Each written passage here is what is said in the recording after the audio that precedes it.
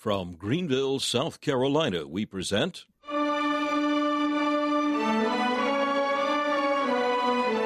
Let the Bible Speak.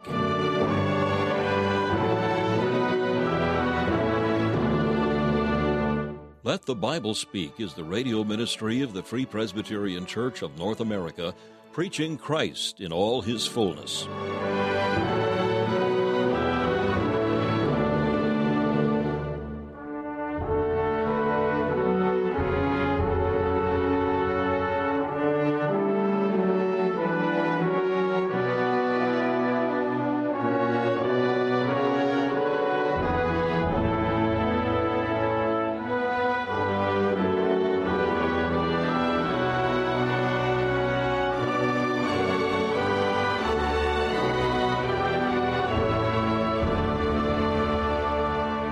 Welcome once again to Let the Bible Speak, featuring messages from the ministry of Dr. Alan Cairns, founder of Let the Bible Speak Radio Ministries.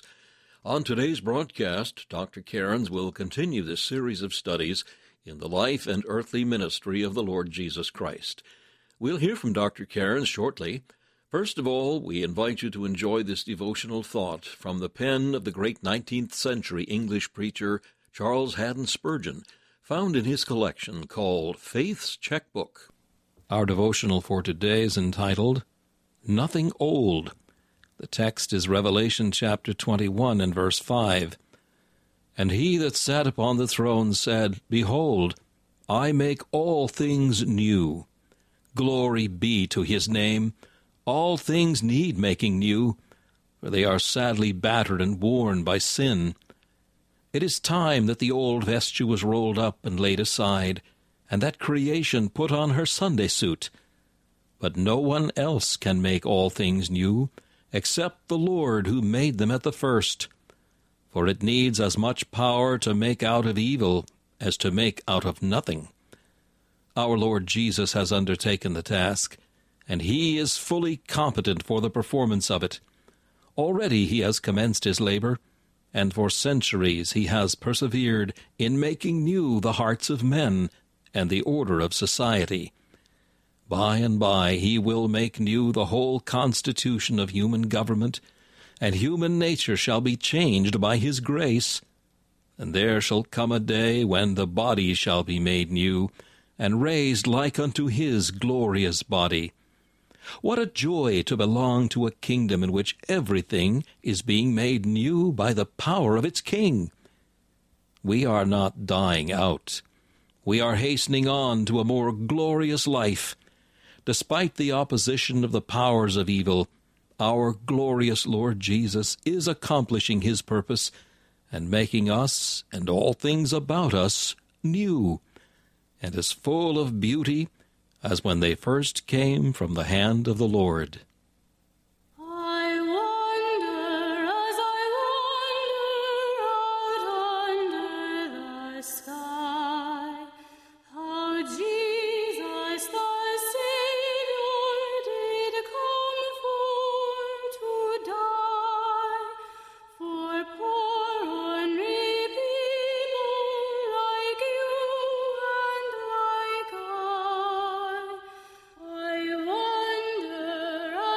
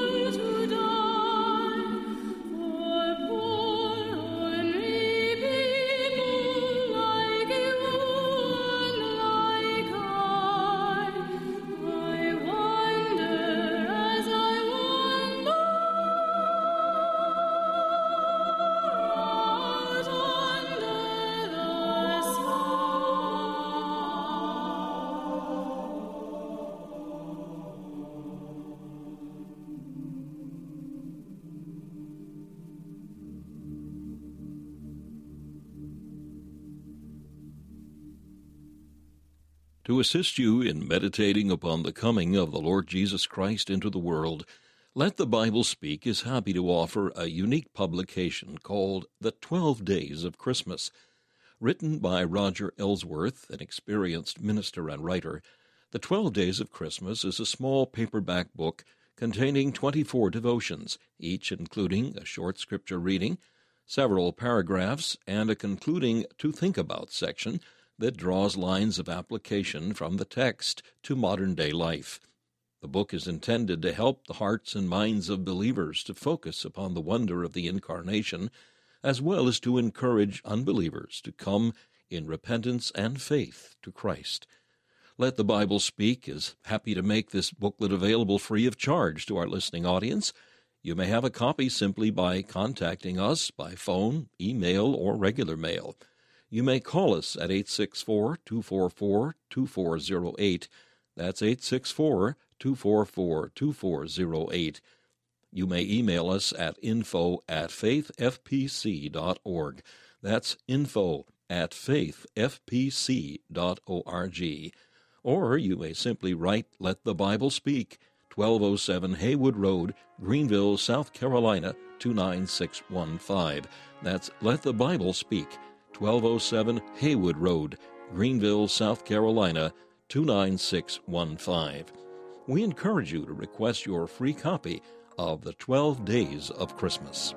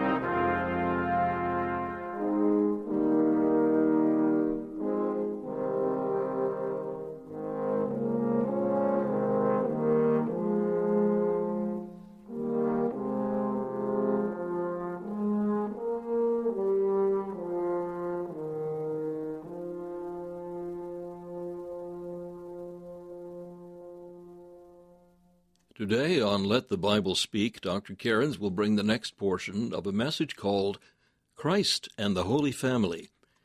In our text, Mark chapter 3, we find the Lord Jesus teaching the multitudes who gathered around him.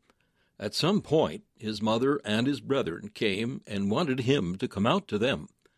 Their motivation was to convince him to stop what he was doing, for in their mind he was mad. These brethren were his brothers and sisters whom Mary had borne after Christ's birth. Although there is no biblical record of Christ's childhood aside from the temple experience when he was 12, one can only imagine what it must have been like for his siblings to grow up with one who never sinned. Their attitude toward the Lord Jesus reflects the unsaved person's reaction to holiness. It makes them uncomfortable and arouses resentment. According to the biblical account, Christ's siblings hated him, nor was Mary immune to this.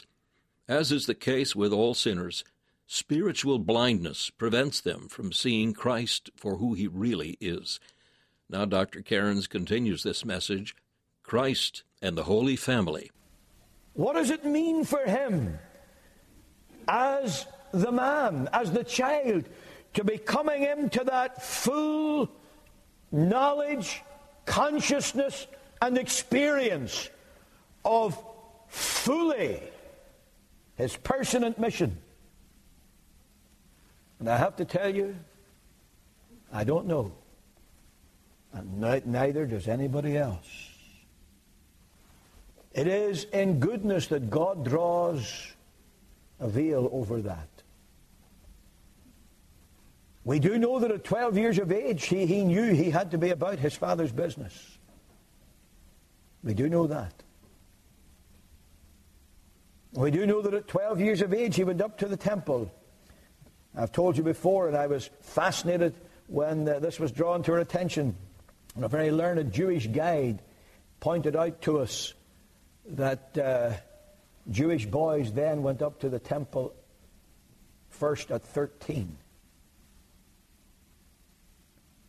They went up at 12 if they had lost or had no father. And he said, of course, this is evidence that Joseph, I said, you need to read again, because Joseph and Mary were looking for him. Just one of those little unspoken but so eloquent facts of life, that Joseph was not the father of Jesus. Jesus went up to the temple at 12, fully cognizant at that time that he must be about his father's business. But even then the veil is redrawn, and that family life as it developed is something that is hidden from us. That there were other children, I think we can be assured from Matthew chapter 1. Joseph knew not Mary until she had brought forth Jesus. And from this passage here, and from the statement in John chapter 7, that his brethren even didn't believe in him, and from the description of James as the brother of Jesus, I know that that is a term that can be used more expansively, but the reality is, for example, when John Mark is being set down as the relative of Barnabas, you can see that the Scripture has the words to give that relationship very particularly. Didn't say just he was one of the brethren. He was able to give it particularly. And I think when we have the brother of Jesus, then we can say there were other children born into that home and the family developed. Other than that, we don't know much except that the Lord Jesus lived there, subjected himself to the will of Joseph and of Mary, and lived sinlessly, growing in wisdom and favor with God and men, until his public ministry commenced. Can you imagine what it must have been like to be a sinner living in the home with a sinless person? That's not a flippant question. I'm going out on a limb here. No less an authority than J.C. Ryle, talking about these people coming to the Lord Jesus at this time, says, no doubt they loved him. I think that would be true of Mary. I'm not absolutely sure that it would be true of the others. And I say that because go back into the Old Testament. And though Dr. Barrett and I have had a running debate about this for many years, this is one case where he's wrong and I'm right. Whether Joseph is a type of Christ or not. I believe Joseph is an outstanding type of Christ. But look into that family. Joseph was not absolutely sinless. But Joseph is one of those people who is so pure and upright and holy, a young man of conscience and of consistency, that the Bible really does not lay any moral charge against him. Now, he's not sinless, but his level of holiness is so far in advance of the rest of the family that they must have thought he was sinless. Now, what was their reaction? They hated him for the very fact of his holiness. They hated him. Now, I'm not equating for a moment, for I have no evidence to do so, the brethren of the Lord Jesus morally with the brethren of Joseph. But I'm simply saying when sinners are brought into the presence of superior holiness, it rankles them. There is that within all of us, and you have felt it yourself, even when you're not in the presence of sinlessness. I mean, just Be honest with yourself. Your wife or your husband, or your mother or your father, are right in something, and their very rightness sometimes gets under your skin and it makes you react. Then you've got to go and apologize. At least if you're wise, you'll apologize. There's something in sinners that when they come up against sinlessness, it just gets them all riled up because they feel the condemnation. I remember my sister telling me this years ago, and I mean, I could believe it. She was married to the most saintly man that any woman ever had. Not only saintly, but crazy. Because he worshipped the ground she walked on to the day he died at almost 80 years of age. And we would keep Betty going. Anybody who would worship the ground she'd walk on had to be crazy. But anyway, we'll not get into that. She lost out with God.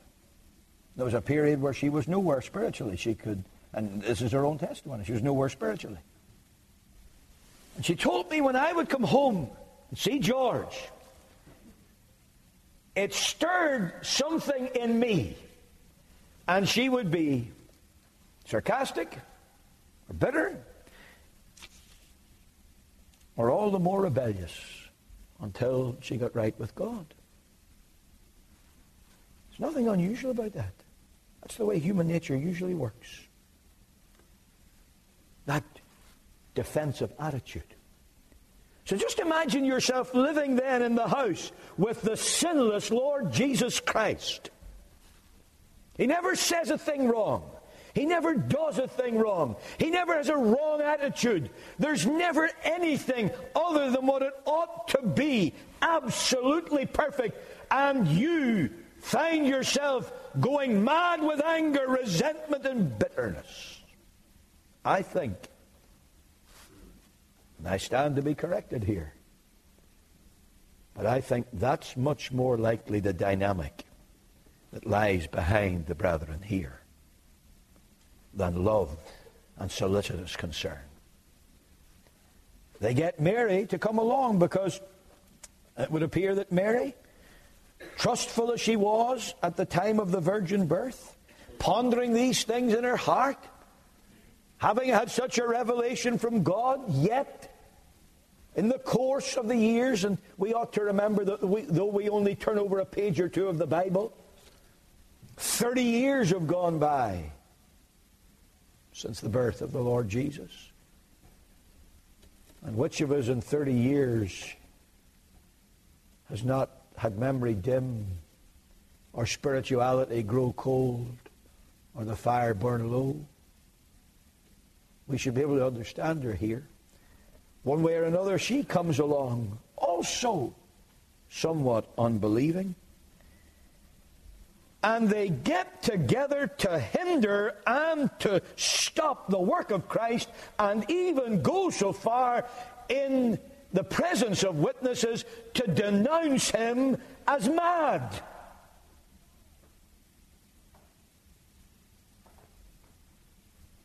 That's a terrible thing. It's a terrible thing. I think that it's a foolish thing, as many commentators do, to try and excuse Mary from this, that somehow or other this was the sentiment only of the others. There's not a word that Mary intervened. There's not a word that Mary said or did anything to discourage them. She was one of them there calling, come out and stop. This is madness. He's beside himself.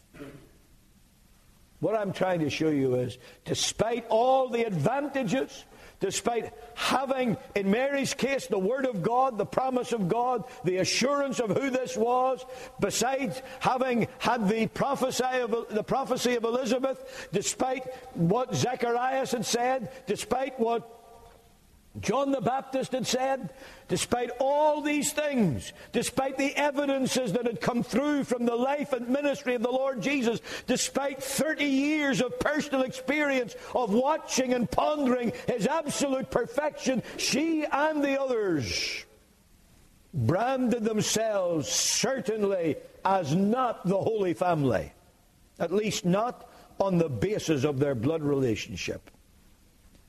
It's not that the Lord Jesus didn't love them. I think that would be an insult to him and a travesty of Scripture. I think the evidence is he did love them.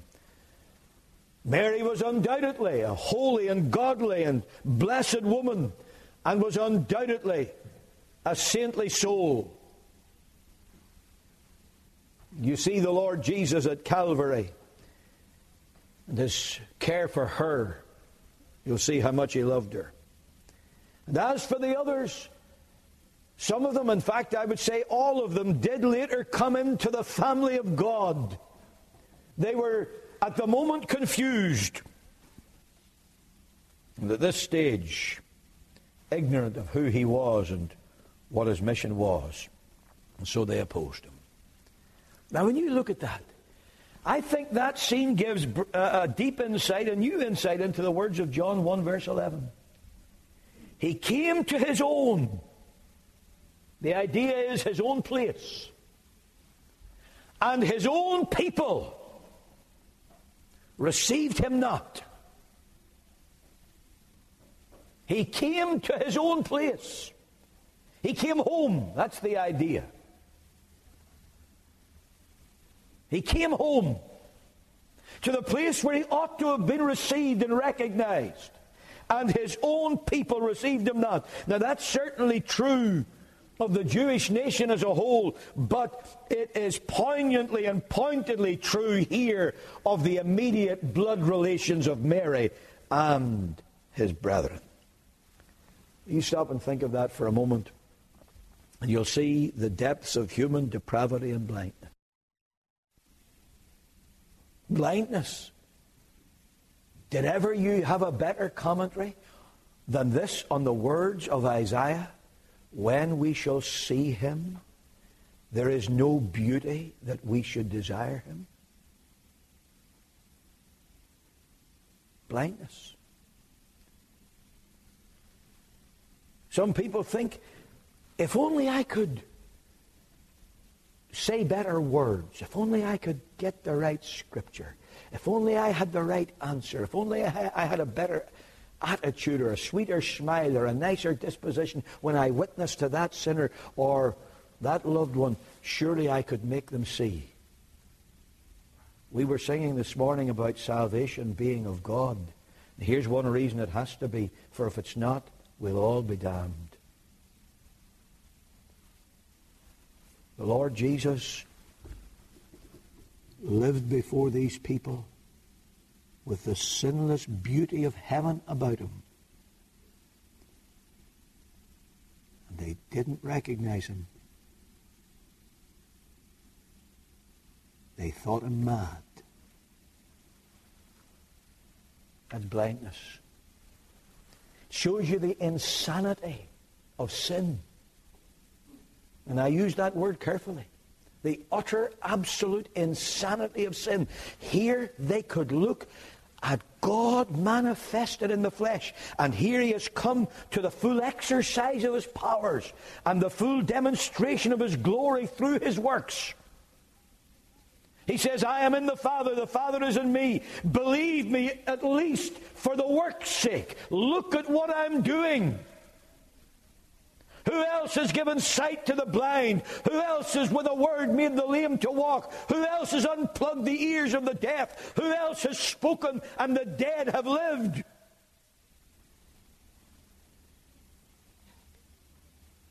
Believe me. And yet, such is the insanity of sin that they could look at wisdom incarnate and say, this is madness. This is madness.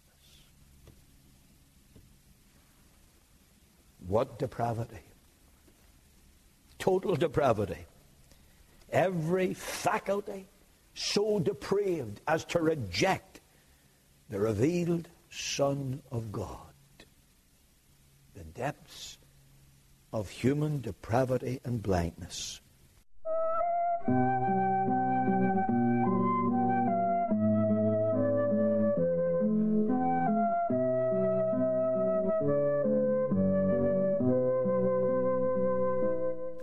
been listening to Let the Bible Speak, the radio ministry of the Free Presbyterian Church of North America. We hope you've enjoyed and benefited from today's program. We're here as your servants for Christ's sake. If we can be of any further help to you in the things of the Lord, we invite you to contact us. Our mailing address is Let the Bible Speak, 1207 Haywood Road, Greenville, South Carolina, 29615. That's Let the Bible Speak, 1207 Haywood Road, Greenville, South Carolina, 29615. If you wish, you may call us at 1-864-244-2408. That's 1-864-244-2408. Our email address is info@faithfpc.org. That's info@faithfpc.org.